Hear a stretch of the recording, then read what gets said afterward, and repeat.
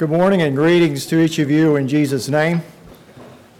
The one we worship, the one we adore, the one who saved us because he gave his life. It's him we want to worship this morning. I've been blessed by being here so far this morning. It's always interesting to see how God's Spirit moves through the singing, through the devotional. Appreciated what Manuel shared this morning, and yes, he even mentioned a few verses there from 1 Corinthians chapter 3, where Matt just read from. So I marvel at how God moves. It's good to see men like Manuel get up and have a devotional, a well-meaning devotional, a man who has stood the test of time. I'm inspired to see men like that in the church who've been faithful. A few of you older men here, and that is a tremendous blessing to have that example. Men who've been faithful. Men and women who've been faithful. God bless you for that.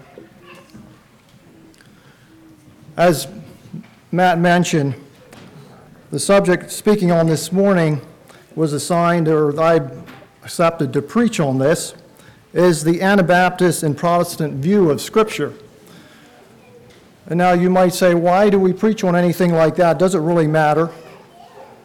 And Matt read from that scripture there in 1 Corinthians 3 and note a little bit of the struggle there that they had of holding one man higher than the other.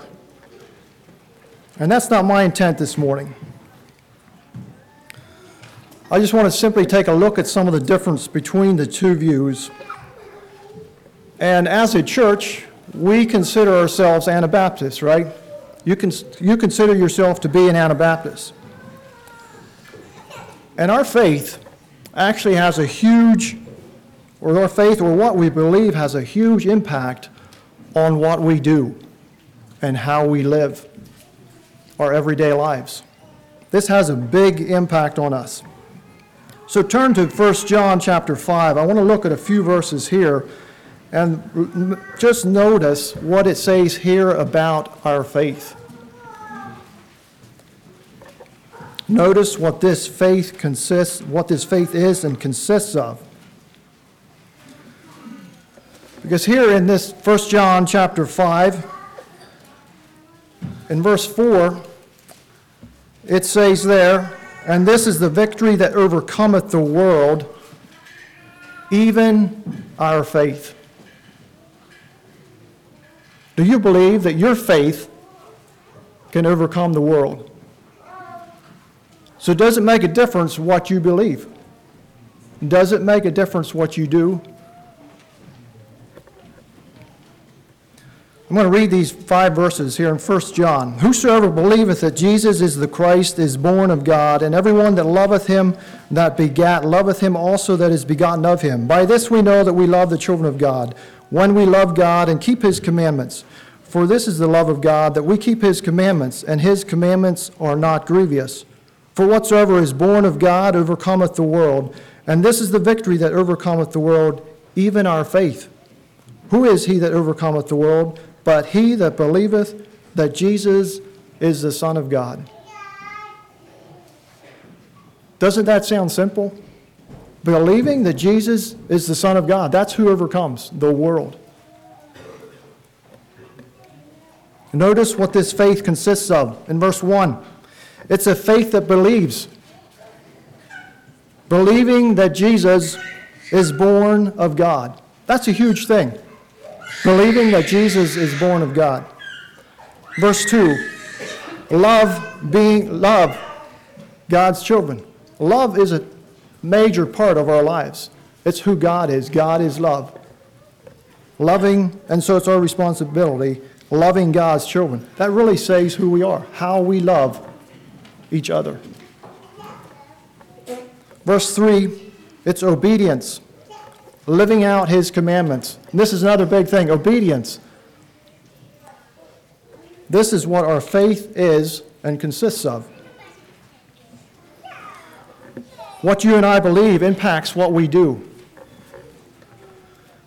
Now, a person can say that he believes that Jesus is the Son of God, and people can fairly easily say that. But it's actually their actions that really say who they are and what they believe. You can tell by a person's actions what they are and what they believe. So our faith has a major impact on us. A number of months ago, I was working at a place, and the homeowner there, I wasn't there very long. He was showing me around what needed to be done at his house. I do drywalling for trade. And so he was doing some remodeling, and he was showing me around his house what needs to be done. And I wasn't there very long, and he said, "What is your faith?" And I was sort of taken back, because how often do you ever ask people, what is your faith? You might ask, are you a Christian, are you a believer? But he asked, what is your faith? So I said, I'm a believer of the Lord Jesus. And he kind of pondered that.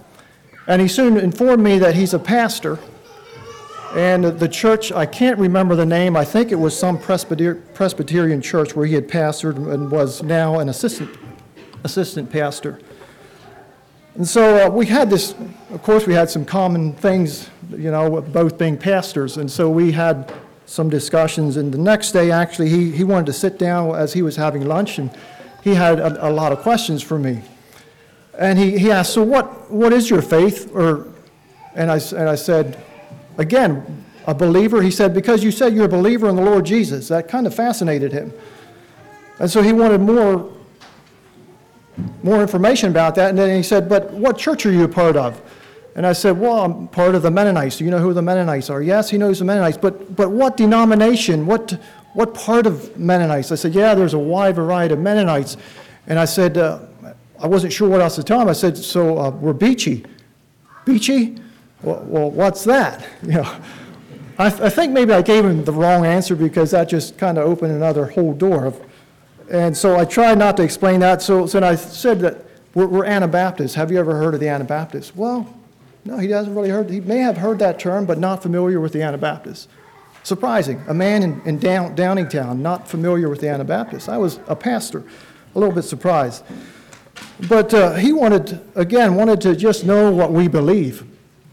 And so I explained to him where the Anabaptists came from and what they all believed. And I said, and they believe in adult baptism. We believe that a person that professes or confesses the Lord Jesus and lives that out, that it's a person like that we baptize.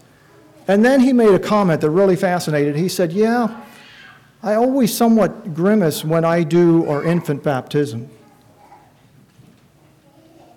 And I was sort of astounded and didn't really know how to respond to him, but thought it was fascinating that maybe he never really thought about it that much, but simply was doing what he was taught and what was familiar with, and never really looked at the Scripture and what the Scripture says.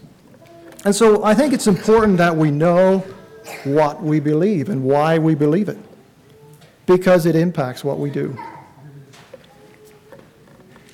And I want to say from the start that my intent is not to make it look like the Anabaptists are a better people or know more than others. As Anabaptists, we have our weaknesses and have much to learn. And I realize that the term Anabaptist can be a wide range of people. Protestants even more so. That includes a wide range of denominations. And even amongst Anabaptists and Protestant groups, there is differences in how Scripture is viewed and interpreted. Matt read there from 1 Corinthians chapter 3, and verse 11 is what I want us to keep in mind as I go through this message this morning. There it says, "For other foundation can no man lay than that is laid, which is Jesus Christ." That needs to be our focus. I'm not here this morning to lay another foundation. That has been done, and that will never change for the church. We are to build on that foundation. Jesus is the center of our focus. He is our rock. He is the one that we are to build on. In Matthew 16, we have the account where Jesus asked his disciples, he asked them who they think he is. Well, we know Peter's response. He was often the one to respond to Jesus' questions, or if anybody had anything to say, Peter usually had something to say. He simply said, "Thou art the Christ, the Son of the living God." And then Jesus' response to him was, "And I say unto thee, that thou art Peter, and upon this rock I will build my church, and the gates of hell shall not prevail against it." Jesus said that nothing is going to stop the church from continuing on. Jesus said, "I will build my church." Nothing is going to stop that. So does it matter what you and I believe? It can maybe be insignificant because his church is going to continue, but are you going to be part of his church? It does matter. Down through the ages, the true church has faced many difficult and trying times. The early church soon faced severe persecution. And sometimes the question is asked, why so much emphasis on being an Anabaptist? Why not focus on the early church? Were they not the ones, the founders, were not the ones right after Christ? Shouldn't we be focusing on the book of Acts and not so much on the Anabaptists? And yes, that is true. We need to be focusing on them. That's really where we go back to. But also at the same time, we need to realize what happened from the time of the early church to the Anabaptist movement, and how that there was many mistakes and many people gradually drifted away from what the Scriptures taught and commanded. And history has a way of repeating itself. And somehow, that's one thing that we don't learn so well, is to learn from history. But it does repeat itself. And as you look at what happened in those times, probably can see that happening in our day, right in front of us, right around us. And so I intend to give a bit of history or background from the early church until the Anabaptist movement. And I'm not going to go into detail of this because that is hundreds of years. But just to give you a little bit of a picture, I think we do well to think about what took place there because it impacts our lives today of who we are and what our faith actually is. Starting at the crucifixion, we're all familiar with the crucifixion of Jesus Christ, his resurrection, and the day of Pentecost, when God's Spirit came upon the apostles and the believers. And this was a life-changing and a radical movement going from the old covenant to the new dispensation. Jesus fulfilled the law, and the animal sacrifices were no longer required. We can hardly imagine the difference. Going from animal sacrifices to that not being needed to be done anymore. This affected people majorly. Many people went against that.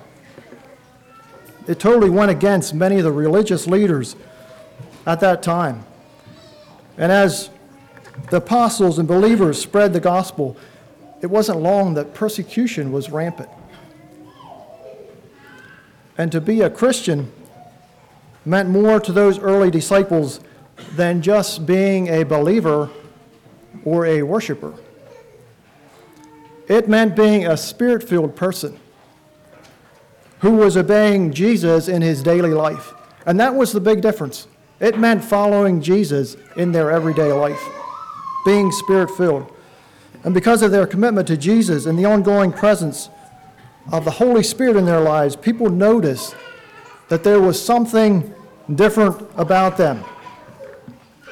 They noticed that they were being transformed, being more Christ-like in their lifestyles, their attitudes, the things that they did. And I think if you would have asked those early apostles and believers, I believe they would have said with enthusiasm that Jesus Christ is the center of our faith. Jesus Christ, the center of our faith. And then it was over for the next 250 years. The first Christians continued to be persecuted, severe persecution, and it spread because they moved about. It spread the gospel. But then it was not very long after, over the next centuries, so many changes were introduced to the Christian faith that it nearly became another religion. I appreciate what our discussion was in the Sunday school this morning, and there again, I just felt God's leading in the things that were being shared here today. Because as time went on, Constantine came on the scene around the year 300, and he became the leader of the Roman Empire. And as a result of having what he called a spiritual experience in which he saw a vision of the cross, he stopped persecuting Christians and allowed Christianity to become a recognized religion of the Roman Empire. And so during his time, or his reign, and even afterwards, people came to be judged more by their creed than by the life that they lived. It mattered more what they said than what they actually did. So then over the next several hundred years, there was dramatic changes took place. You had the early Christians being persecuted for their faith, and now all of a sudden, they were allowed to meet in public. They were allowed to meet in buildings to worship. None of this had to be done in secret. For many years, that's what the believers did. They worshiped in secret. They hid in their worship service. And so for the new converts in the first centuries, there was discipline. They received adult baptism. They were part of a local church. And eventually the church and state emerged, and then it became a requirement to be part of a church. So with time, it changed from being persecuted for going to church to the church persecuting those that didn't go to church. And I think that's something that's hard for me to understand. Think about that. People that were persecuted for going to church, all of a sudden, they were doing the persecuting for not going to church. There was a shift to infants being baptized, and all citizens except Jews belonged to a church aligned with the government. And all of a sudden, the focus was on the early church. The focus would have been on doctrine, and then it kind of changed to following rituals and even defending themselves from their enemies. All of a sudden, the Christians were defending themselves from their enemies. They were going out doing the fighting. And while members of the early church had shared their faith daily with their neighbors, now evangelism primarily was extending the boundaries of the Christian empire. They were conquering the world as Christians. And then you have between the years of 1200 and 1500, there was a variety of people and groups began to realize that there's something wrong with what they're doing, the way they're living. There's inadequacies and widely accepted understandings of salvation and the church. We know the Protestant Reformation in the 1500s, how Martin Luther and Georg Zwingli and John Calvin, they had a huge impact on this. And they came forward with significant changes of them seeing what the Scriptures is saying and how they were viewing it. And they insisted that salvation is by grace through faith alone. And this was largely understood to mean receiving eternal life. And while we discredit some of these men sometimes, I think we do need to give them a little bit of credit because of what they, in their Bible studies, even though they didn't want to go to the extent of what some of the others like Conrad Grebel and Felix Mons and George Blaurock, they came along and they had the Bible studies with them. Zwingli and Luther, they hesitated pulling away from the state because that just felt comfortable to them. Those other men came along and said, we need to separate ourselves from this. Is not right. But I wonder if you wouldn't have had men like Luther and Zwingli, how long would it have taken till it would have pushed some men to really think about what they're doing. And so while we discredit them for some of their beliefs, I think we owe them a little bit of credit, because it may have caused men like Felix Mons and Conrad Grebel to go beyond what they actually were saying to do. And they, as we know how the Anabaptist movement started, they started baptizing people, and because of that they were called rebaptizers and Anabaptists. And we know the stories of many who suffered severe persecution, unimaginable to us, to what people did to human beings. Awful, because of their faith. They were imprisoned, they were put to death by Roman Catholic and Protestant authorities, Protestant leaders. And there again, I think if you would have asked those early Anabaptists, I think they would have joined in with what the disciples said, that Jesus Christ is the center of our faith.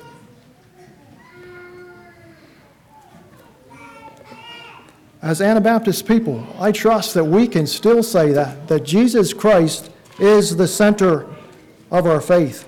Now, I gave you just a small picture of what happened over a 1,500-year time, and the things that took place back then, like I said before, have a major impact on us today.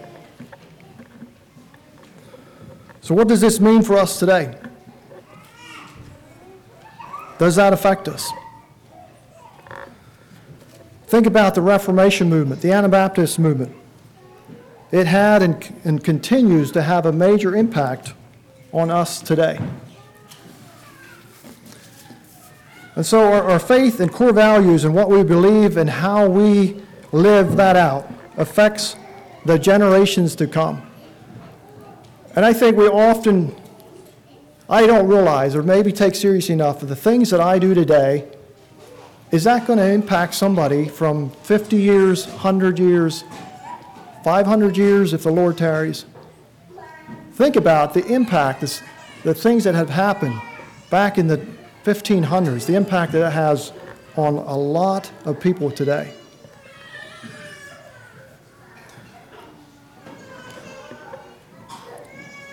We don't have to look very far to see how, in this country, and even some churches, the effects of godly principles and the teachings of Jesus, especially the Sermon on the Mount, they're being thrown out and disregarded. We live in a me world.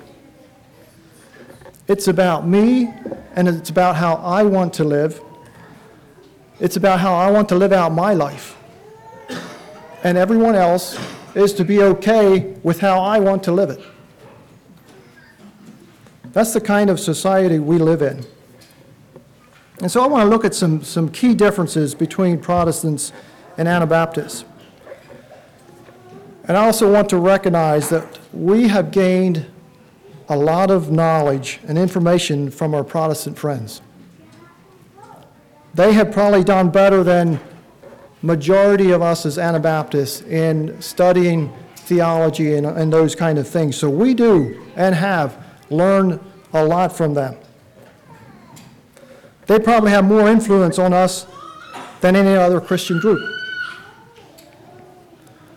because they believe exactly the same as the Anabaptists on issues such as the authority of Scripture. And so we feel connection to them. And sometimes we desire to minimize our differences. When we need Bible study resources, we often turn to evangelical books and commentaries. We listen to their teachings via podcasts. We listen to their music. And if not careful, this influence, I think, has the tendency to erode the distinctive beliefs of us as Anabaptists, and maybe even more so than the physical persecution did in the Reformation days.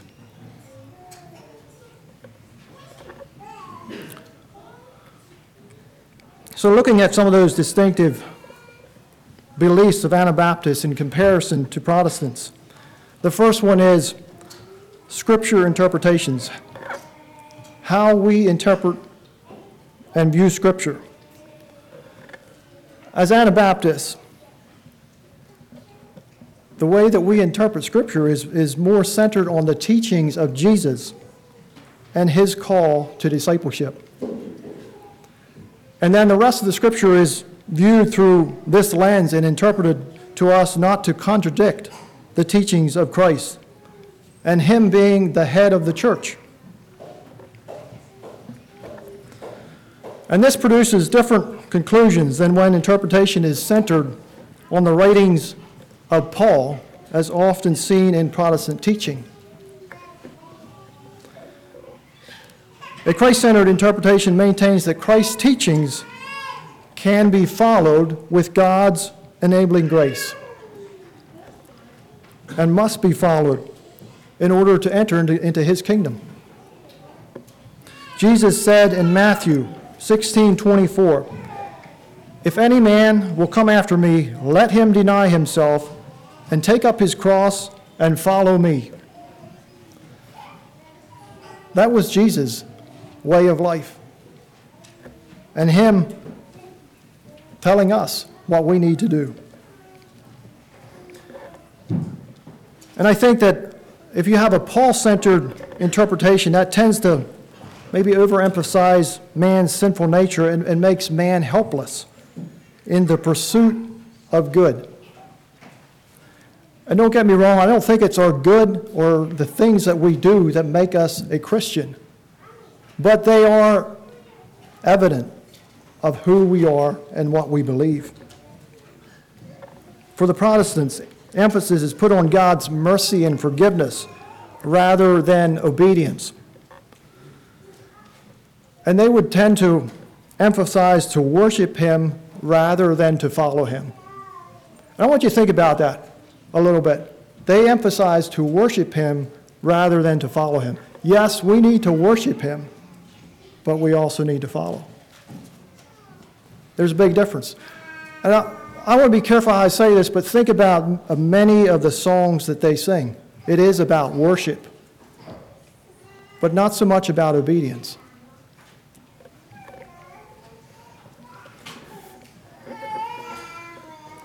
The second thing, the Anabaptists believe the New Testament takes precedence over the Old Testament. Yes, the Old Testament points forward to Christ. And yet, whereas the New Testament is the final and ultimate revelation of Christ. I don't know if you've ever heard the term of the flat Bible, but Protestants would view that more of a flat Bible, saying that the whole thing, you take the whole thing together. Whereas Anabaptists, we would say that the New Testament supersedes what the Old Testament says. Yes, we believe the Ten Commandments. We live them out. But there's many things in the Old Testament that we would not say, that we would not live out, as far as political things and going to war and things like that. Jesus, when Jesus came, he fulfilled the law. And he commanded a much higher standard. And so that's why many would sort of take the Sermon on the Mount as being another time to be lived out, and not in our day and age.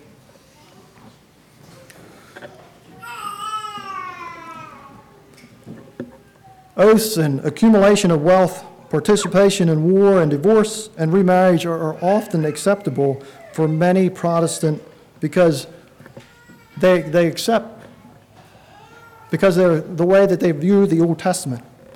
And for the Anabaptists, the New Testament teaching on these issues supersedes the Old Testament. Third, the Anabaptists believe the Bible is the best interpreted when the believer is committed to obeying it.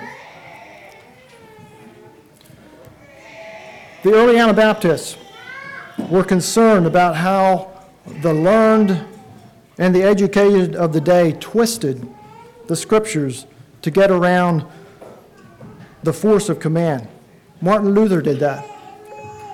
He didn't like the book of James and mostly rejected its teachings because it emphasized a faith that works. And that faith without works is dead. He didn't like the book of James. In fact, he wanted to totally eliminate that from the Scripture. And many Protestant Many Protestants highly hold things like baptism, communion, but then they would disregard, or don't disregard, but don't hold other things that we view as the same, like the holy kiss, the anointing of oil, washing one another's feet. They would take baptism and communion, and they put that on a different level than what we would view.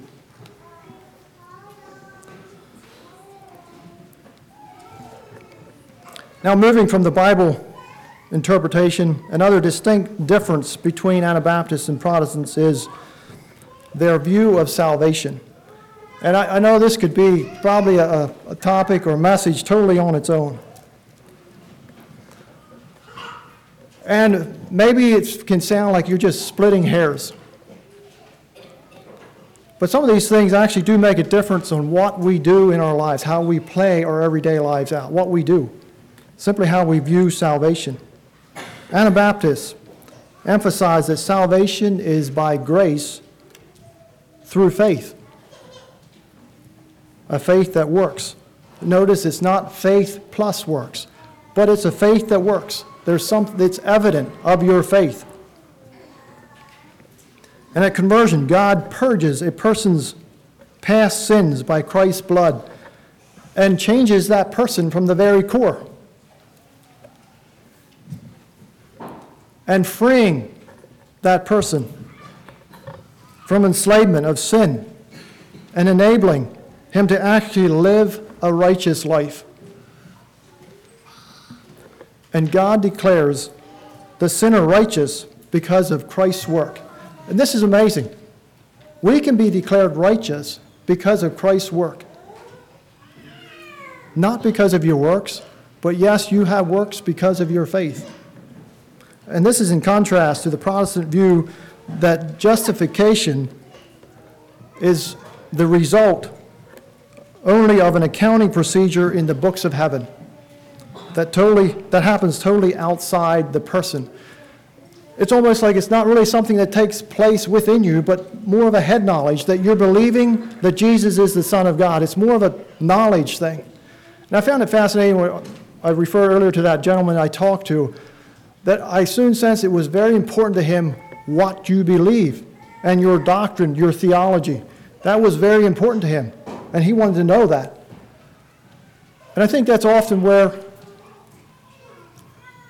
I want to, again, be careful about. Many people are more about what they know than what they actually live out.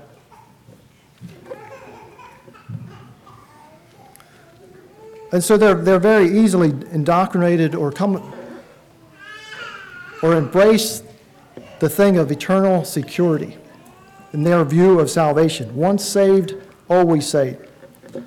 And this doctrine is taught probably by most Protestants. One of the verses that they use is actually John 3:16. For God so loved the world that he gave his only begotten Son, that whosoever believeth in him should not perish but have everlasting life. Doesn't that say for whoever believes is going to have eternal life? Another verse they use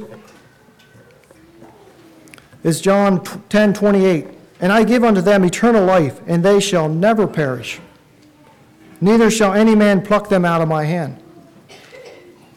That sounds like eternal security, doesn't it? Romans 8:38 and 39 is another verses that they use. For I am persuaded that neither death, nor life, nor angels, nor principalities, nor powers, nor things present, nor things to come, nor height, nor depth, nor any other creature shall be able to separate us from the love of God, which is in Christ Jesus our Lord. And there are a number of other verses used to support their idea of eternal security. But I would encourage you to look at some of these verses that I actually read. John 3:16 and Romans 8. If you look at the context, it talks about God's love for mankind. His love for a person doesn't change under the circumstances. No matter what a person does or how much they sin, God still loves. And that's what John 3:16 is telling us. God still loves. That doesn't ever change. But as a holy God, that does not mean that he will tolerate someone who continues in sin. We can have eternal security and are promised eternal life, but it is conditional. There's a few verses I want to read, and notice these verses, especially the word if in these few verses. Hebrews 10:26. For if we sin willfully, after that we have received the knowledge of the truth, there remaineth no more sacrifices for sins. 2 Peter 2:20 and 21. For if, after they have escaped the pollutions of the world through the knowledge of the Lord and Savior Jesus Christ, they are again entangled therein and overcome, the latter end is worse with them than the beginning. For it had been better for them not to have known the way of righteousness than after that they have known it to turn from the holy commandment delivered unto them. Revelation 2:21. To him that overcometh will I grant to sit with me in my throne, even as I also overcame and am set down with my Father in his throne. We need to be overcomers. We talked about it in our Sunday school lesson today about being in sin, or the falling away. That's the point I wanted, about the falling away. So you can get any verse in this Bible to argue your point on whatever view you want to take. But I think it's important that we take all of Scripture.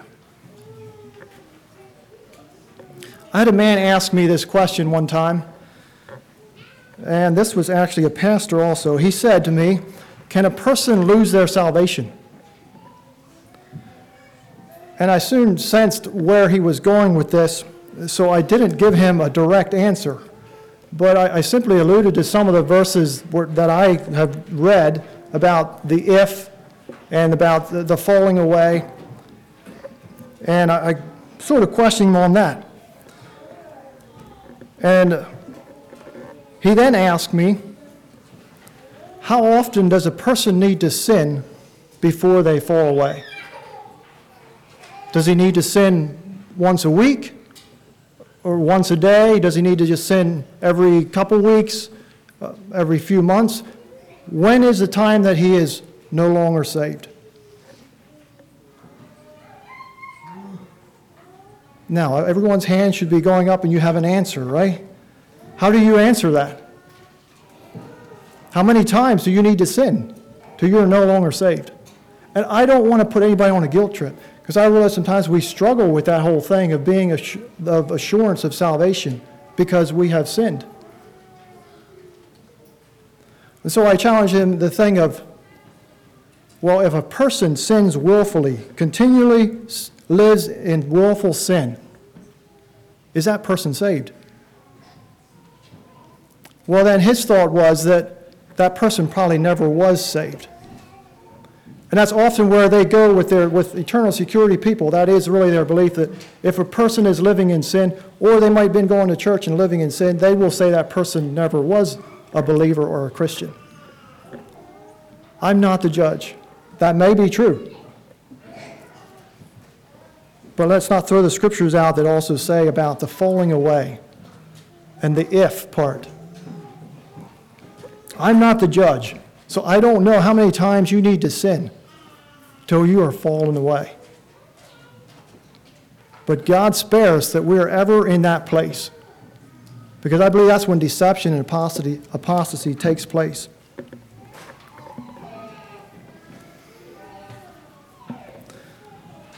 And so the Protestant view of salvation can tend to lead to careless living in many cases because of that concept of, if I believe, I'm saved. And I believe it's a dangerous place to be. Because think about it. If my belief is that I'm unconditionally, eternally secured, then my choices will not impact my eternal destination. It's more of what I believe, they're more about what they believe than what they actually do. And so is it any wonder that the divorce rate among Christians in our country here is nearly equal to that among non-Christians? And you could go down the line. In my time, that has changed dramatically. I remember as a young boy, being divorced and remarried was things that you knew was wrong?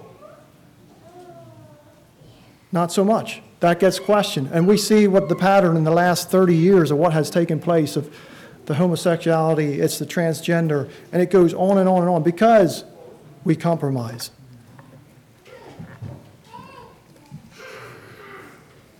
And so, because of their view of salvation, most Protestant Christians see no advantage to a holy life. God said, "Be ye holy, for I am holy." And I think we all realize that we're not totally perfected at conversion. According to 1 John 1:7, if we walk in the light, the blood of Jesus Christ, his Son, cleanses us from all sin. If we walk in the light perfectly, we do not need cleansing from sin. But John apparently believed a person walking in the light may still stumble at times and need cleansing. It's a continuing thing. If you look at the Greek in this, it's a continuing cleansing for the believer. And so the two false beliefs that we must avoid are these. We are incapable of sinning after conversion. And then the other one is we can willfully sin and maintain fellowship with God. The cleansing of sin does not depend on our walking in the light, which I understand to mean striving to obey Christ and do what we understand is right. The Bible says Noah, Abraham, and Job were righteous in the sight of God. Yet we know that these men were not perfect. They made mistakes. But their right living, or doing what is upright, that was the basic pattern of their life. That was their desire. That was what they wanted to do. Now, just briefly, I want to look at the two-kingdom concept. This is another distinctive belief as Protestants and Anabaptists. Anabaptists believe that their citizenship is in the heavenly kingdom ruled by Jesus Christ. And we believe it's not our job to keep order in the kingdoms of this world where we are only pilgrims, but rather to invite people into the heavenly kingdom. And this has a major impact on how we view this has a major impact of what we do in life. Protestants believe Christians need to help keep order in society. At the same time, I don't think they've ever been able to figure out how to follow the laws of Jesus' kingdom, which he taught in the Sermon on the Mount, and still keep order in the kingdoms of this world. That's the thing that they struggle with constantly. And so it seems like they have ended up dropping the heavenly kingdom values. There was a man who was part of the U.S. Air Force for 12 years. And when this was a so-called Christian man, and when he visited churches, he was highly esteemed for what he did. Many of the patriotic Christians, they recognized him and honored him and praised him for what he did. He later went into full-time ministry as a minister and mission work. And he noticed, and it bothered him, but he noticed in visiting other churches that it seemed to him like the temporal world was more important than the world to come. He felt that for the switch that he made from being part of the army to being a full-time missionary. The people didn't, yes, they recognized him, but they did not esteem him as highly as when he was actually in the Air Force. So where are we at with some of those things? From the very beginning of his ministry, Jesus taught that there are only two kingdoms on the earth, the kingdom of God and the kingdom of the world. And his message was, repent, for the kingdom of God is at hand. Jesus prayed for his disciples in John 17, teaching us that we are not of this world, even as he is not. And so as Christians, our fight is spiritual, and we do not fight with physical weapons. Many Protestants have tried to reduce the demands of Jesus saying that the Sermon on the Mount refers to ways to respond to our neighbors and more inner things and not so much in relation to our government. And yet I don't think this does not line up with how Jesus taught. We see no hint of these principles are to be lived out with people, with other people, not just some of the time, but all the time. All through the New Testament, we see Jesus and the apostles demonstrating a sacrificial love for people of every nation. And they lived out the principles, not only with their neighbors, but also in the relationships of community and state. And so I ask at the beginning, what makes an Anabaptist? What makes an Anabaptist? Is it because of where you were born? Is it because of the family you're in? And it's largely because of our heritage and what we believe. But just because you were born in an Anabaptist family, does that make you an Anabaptist? Not necessarily. I like the way that Paul Emerson defines Anabaptists in 3 words. He says this: biblically mandated application. And I think that's a huge difference between an Anabaptist and a Protestant. Biblically mandated application. We can put a lot of emphasis on our heritage, and that has its place. But we also want to be careful with that. God does not accept or reject us on the basis of our heritage. He accepts us on the basis of our faith in His Son Jesus. In our response to Jesus, we live out in obedience, in joyful obedience to His teaching. And there's no question that our spiritual forefathers saw obedience and baptism as the only possible way, as a possible result of their faith. Faith is to obey. Obedience is evidence of our faith. And so I want to encourage us to use our heritage wisely. We have been given much, and so I believe there is much required also. God is looking for men, for women, and young people who choose wisely and that are faithful to Him. Psalm 61:5, "For thou, O God, hast heard my vows. Thou hast given me the heritage of those that fear thy name." I want to encourage us to embrace God's word, the teaching that Jesus had, Jesus gave us, to live it out for His honor and glory and to further His kingdom. May God enable us to do that. Kneel with me for a word of prayer.